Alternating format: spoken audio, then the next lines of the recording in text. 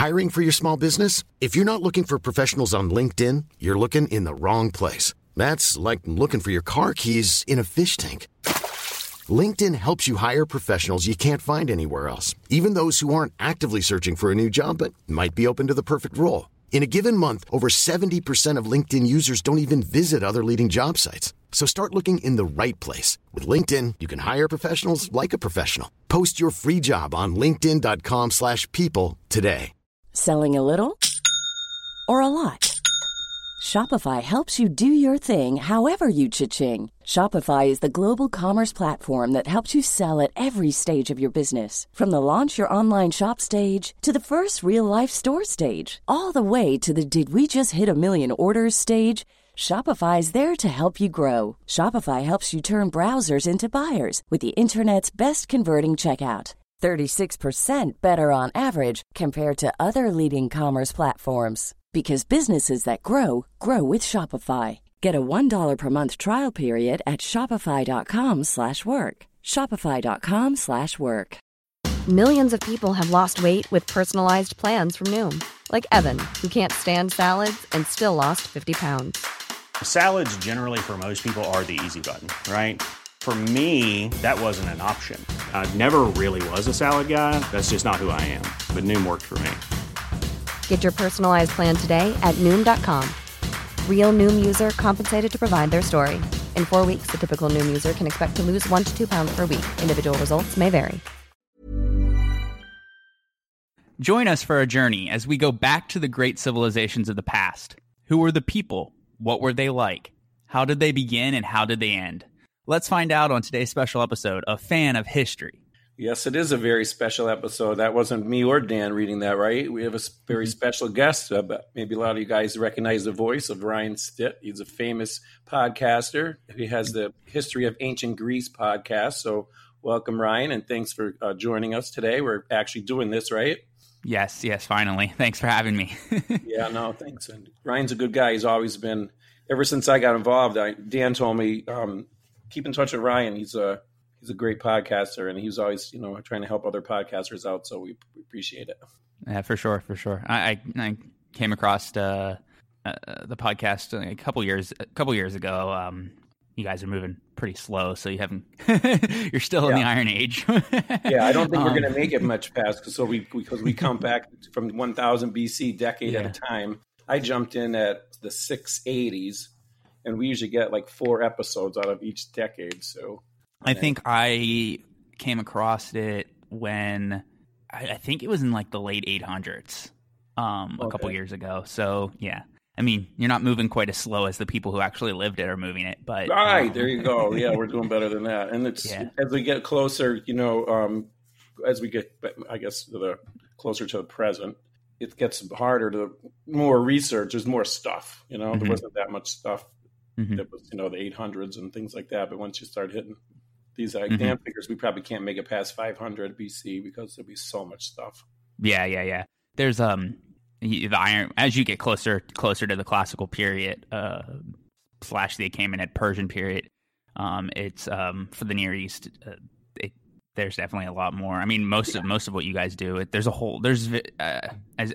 you are well aware, there's only bits and pieces that you can really talk about for the ancient Greeks in the Archaic period. But there's some stuff that you can extrapolate and kind of pull a narrative about, but a lot of it is just like, conjecture, archaeological material, like later sources. It's much harder to put together, say, a whole list of narrative for the Archaic period. Whereas on the Near Eastern side, it's a little bit easier. So I'm assuming in the next 100 century or so, you guys are going to be pretty heavily Assyrian, Persian, Near Eastern with a little bit of Egyptian. A lot of Assyrian right now. Yeah. We're right in it before. No spoilers, but we're getting close to something. Our next one will be the 640s, so we're getting there. And we do get in Greece. We get the Olympics every 4 years. So we have records of that. So that's good. We have some fun stories on the Olympics. Actually, the 40s, the pancreatic, I can't pronounce bad, but the pancreatic. Pancration. Yes, that will be invented.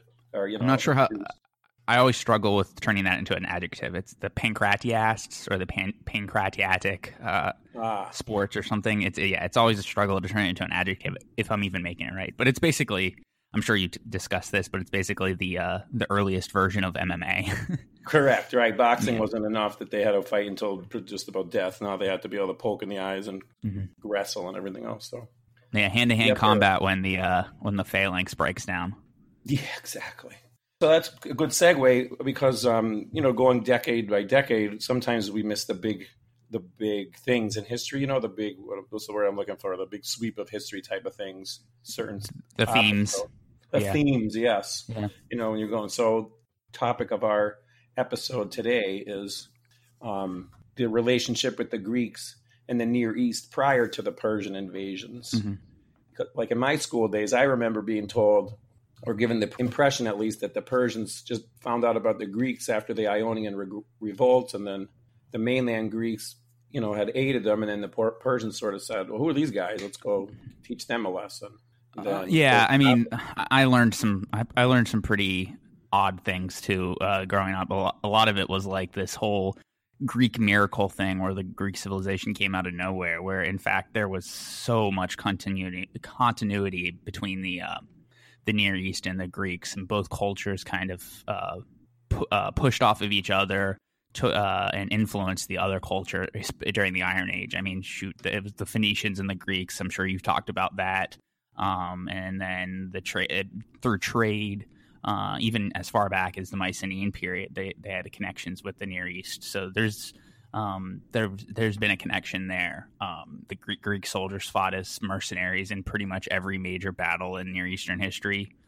You could either they may be mentioned, or you can kind of just assume that they were there. You don't want to assume, but you can kind of speculate that that's the case. And in some cases, they were even outright mentioned. We have even Greek sources mentioning that they were. So they're involved. So there's no way like that famous story later on when the Spartans and the Athenian ambassadors go to the Persian. I think it's Darius.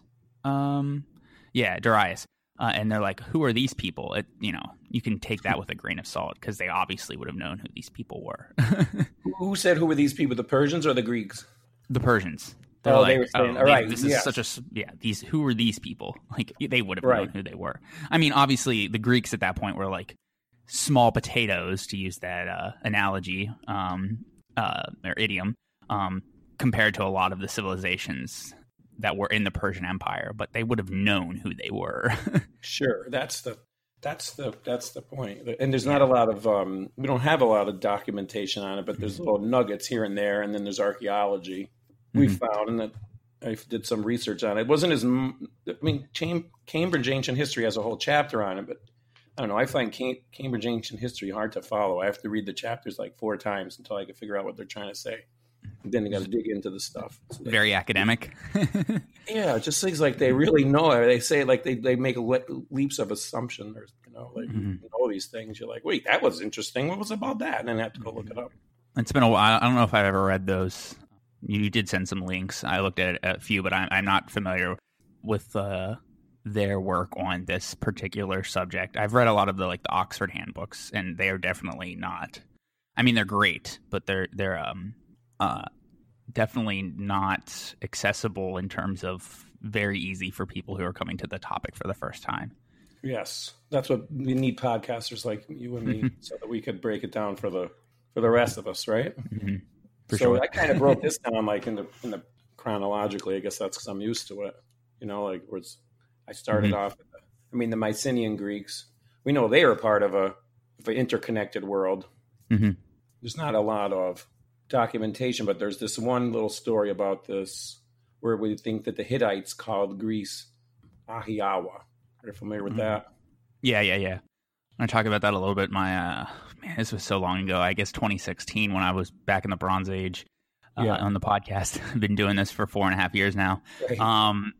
I think it was episode 7, 6 or 7. Be back there, I would think. Yeah. We'll go into this caveat real quick. There is very little in ancient history that you can say is a fact. A lot of it is conjecture and speculation based on circumstantial evidence. And one of them, and everybody has different theories. So when you come across a topic, that also makes it difficult, but it also makes it fascinating, at least in my opinion. You'll read so many different theories about something. So like Ahiawa, one scholar may see a connection there, one scholar may not. I'm pretty convinced that there is, and I've read Eric Klein's 1177 book. I know there are other people who disagree with him. But yeah, so you don't take it completely as fact. I just usually I will in my podcast episodes I'll give a dissenting opinions and approving opinions, and I'll kind of just be like, I think it might be the former or the latter, and then move on. Right. Yeah. At least I do that now. Way back. I'm sorry. What was that? I said at least I do that now. Oh, right. Early on in the podcast, I was pretty much just like kind of picking and choosing what I thought was appropriate and just going with it. And now I'm a little bit more like into the both sides of the story analysis and talking about and digging deeper. As long as you don't get into these people think there was an Atlantis and all that, and then everybody knows that's what drives me crazy, that kind of stuff. I mentioned that briefly when it came to Crete, how the earthquake. Or I'm sorry, the volcano in Santorini, one of the theories is that when you're ready to pop the question, the last thing you want to do is second-guess the ring.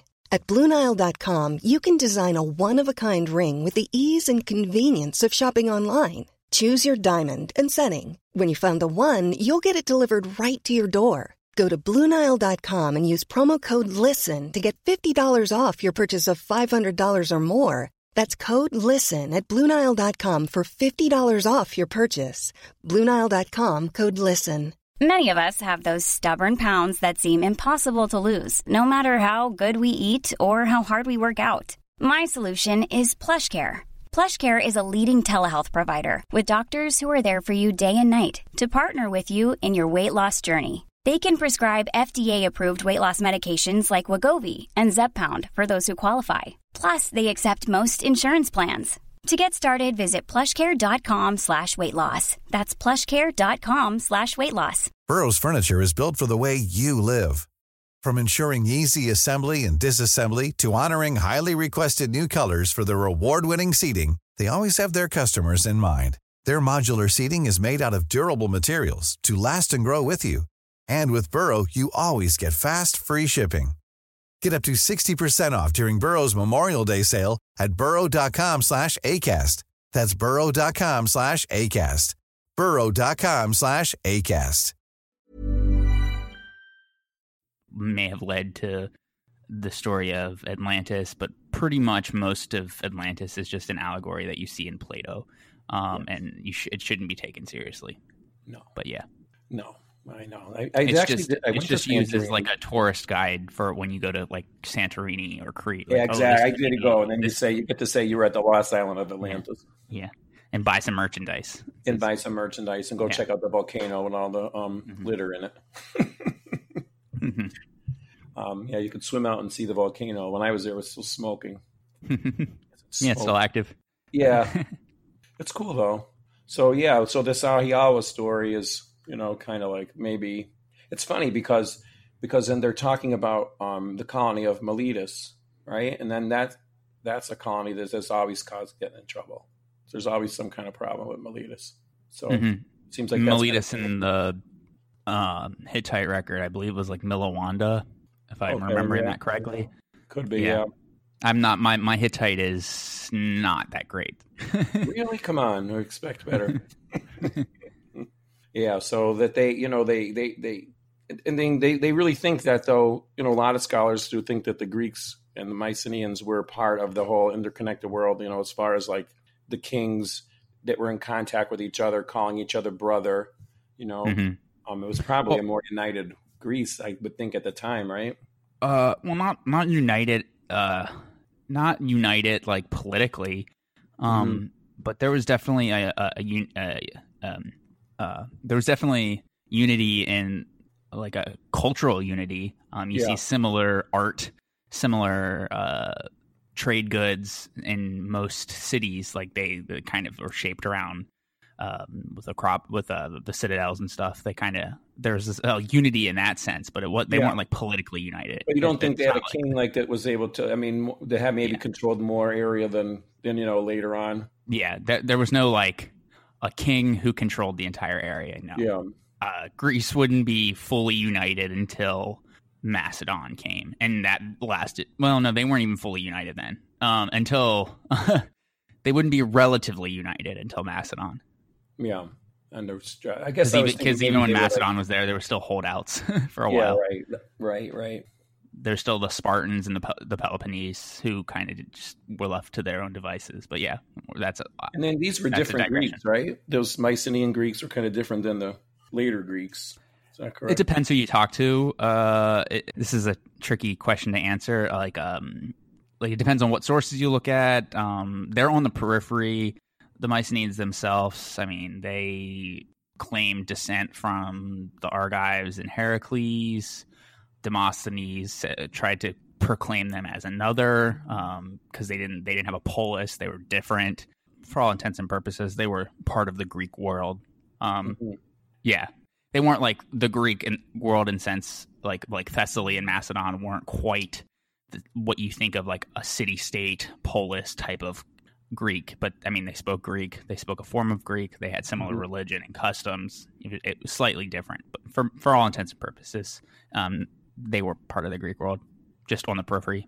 On the whole world, right? So I mean, they were trading, I think, a lot with the Cretans. Have been trading with Egypt for a long time.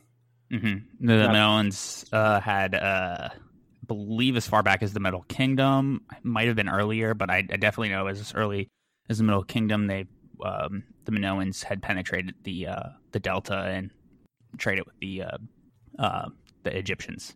Right. Middle Kingdom being like 1800. So we're talking about the second millennium BC. That's a long time ago. Mm-hmm. So maybe it's 2000, maybe 2000 BC. Yeah, probably 2000 BC. Way back there. Yeah, it's been a while. I might have my dates on the Middle Kingdom wrong, but yeah. You get a pass on the weird far away dates. Mm-hmm. But there was this really cool. When I was doing the research, I found this about this shipwreck that they found in the Levantine coast from 1305 BC, and they believe it was carrying a Mycenaean diplomatic mission, and then it did have all the other trade goods from the rest of the Bronze Age culture. So there was copper and tin, and the Uluburu one. Yes. Yeah. So it looks like they felt that were Greeks. Mycenaeans that were on a diplomatic mission. So if they were on a diplomatic mission, then they must have been, in the Near East, they're aware of these people anyway, even if they weren't from a whole United Kingdom. Mm-hmm.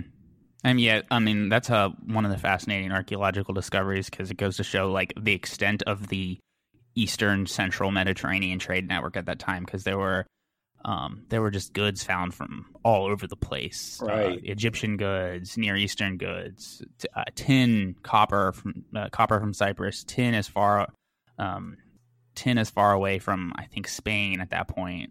The Minoans had a pretty decent trade network too, and the Mycenaeans kind of just whenever they took over, they kind of commandeered it, so to speak. Right. And and that's part of the whole wrap up into the Bronze Age collapse is like you have this network that's this trade commercial network that kind of is so dependent upon each other that when things start to go bad and some of the societies quote unquote collapse, it brings down it brings down everybody. Right. Because everybody's so dependent upon the economies of everyone else. Everybody, right. We lost the writing, we lost everything.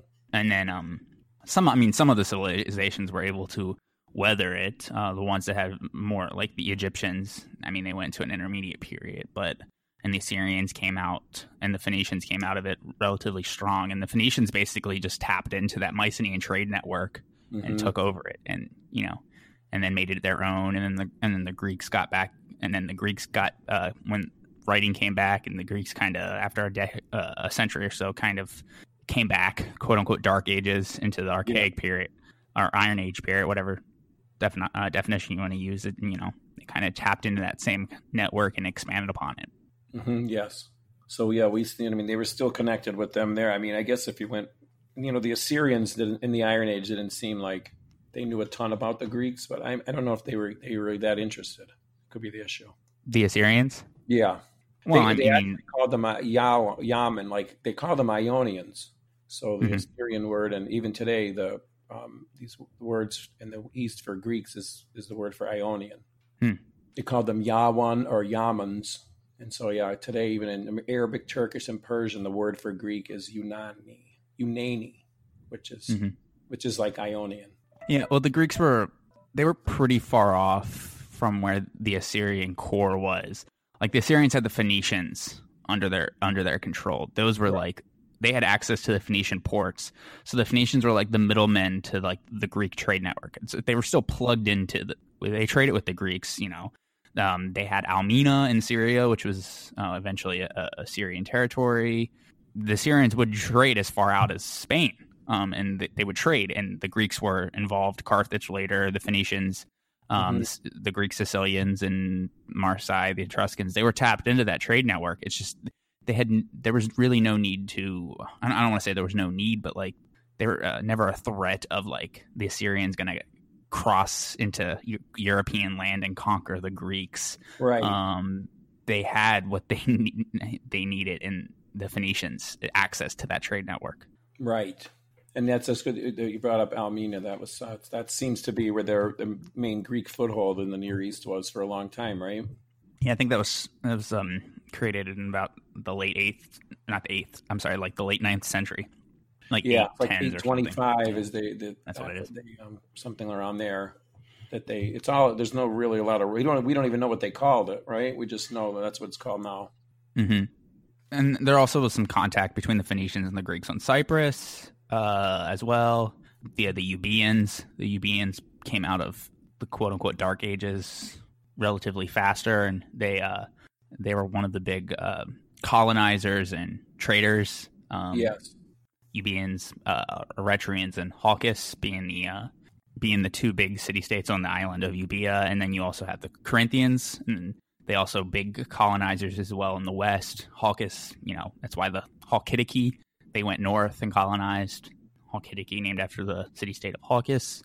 And you have other city-states that also had colonies as well. Miletus did a lot of colonizing in the Black Sea. The Athenians, not so much. The Spartans, not so much. They had a few often ones, but it seemed to be the Euboeans, Corinth, and Miletus were the big ones, with a few others spread around here or there. Right. And those would be the primary traders in the Archaic period. And I mean, we just it's just funny how a lot of the big empires still just had them kind of confused. They didn't realize that there was this whole thing called Greece, because like we say, the Greeks weren't united, but they still had the Olympics every 4 years, I should say. So they were a culture, but it just seems that like the Assyrians, especially because they're the ones who kept the records. There's not one reference to the Greeks in the whole letter archive that they found in Nineveh. Mostly, from my understanding, there was most of the interaction came between Greek and Assyria would have came through Egyptian, Lydian. There was a buffer there. It wasn't until a little bit later in the Archaic period that the Assyrians really came. You had when they penetrated Egypt and helped Greek mercenaries helped overthrow the Assyrian yoke with Egypt and established what's the pharaoh's name? That was Necho. Yeah, Necho. Psammetichus was the one who brought in or Samtek, however you want to call him. Oh yeah, you're right. I could pronounce him Psammetichus. Well, he is I can pronounce. Yeah.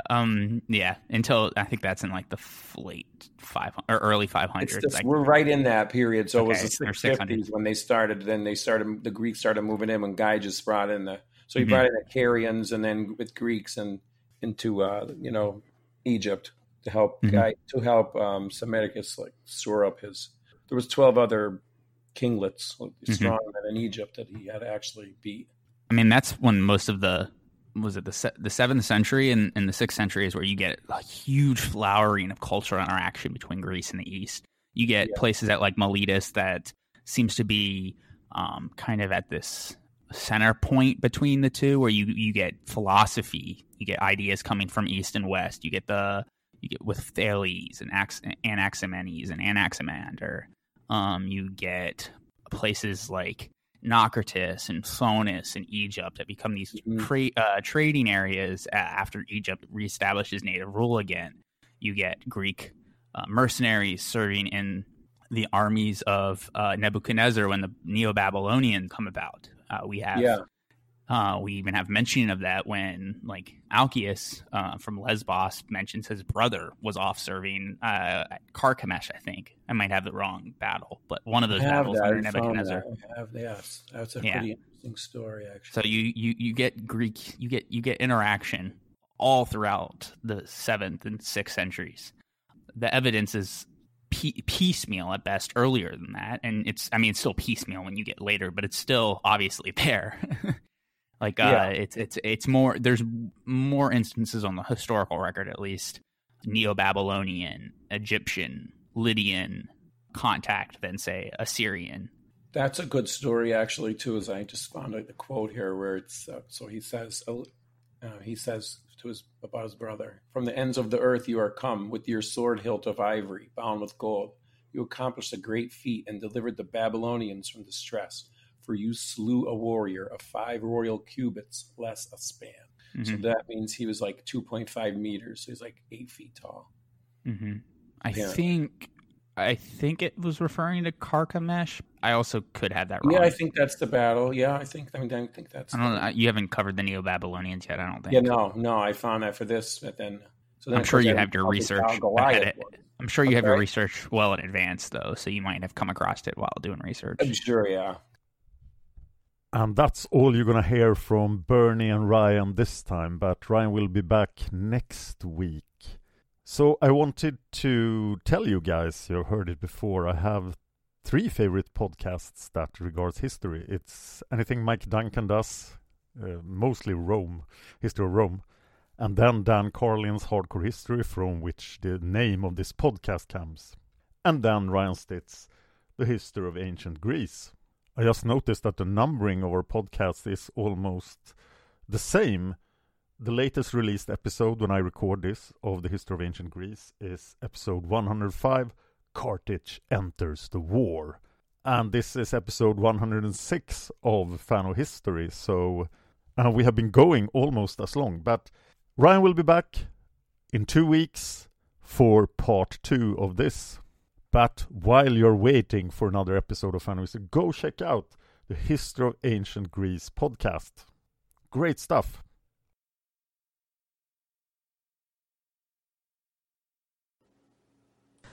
If you enjoyed this podcast, please consider supporting us on Patreon. Patreon.com/fanofhistory. Just $1 an episode would help us out. Thanks, and see you next time. Even when we're on a budget, we still deserve nice things. Quince is a place to scoop up stunning high-end goods for 50 to 80% less than similar brands. They have buttery soft cashmere sweaters starting at $50, luxurious Italian leather bags, and so much more. Plus, Quince only works with factories that use safe, ethical, and responsible manufacturing. Get the high-end goods you'll love without the high price tag with Quince. Go to quince.com/style for free shipping and 365-day returns.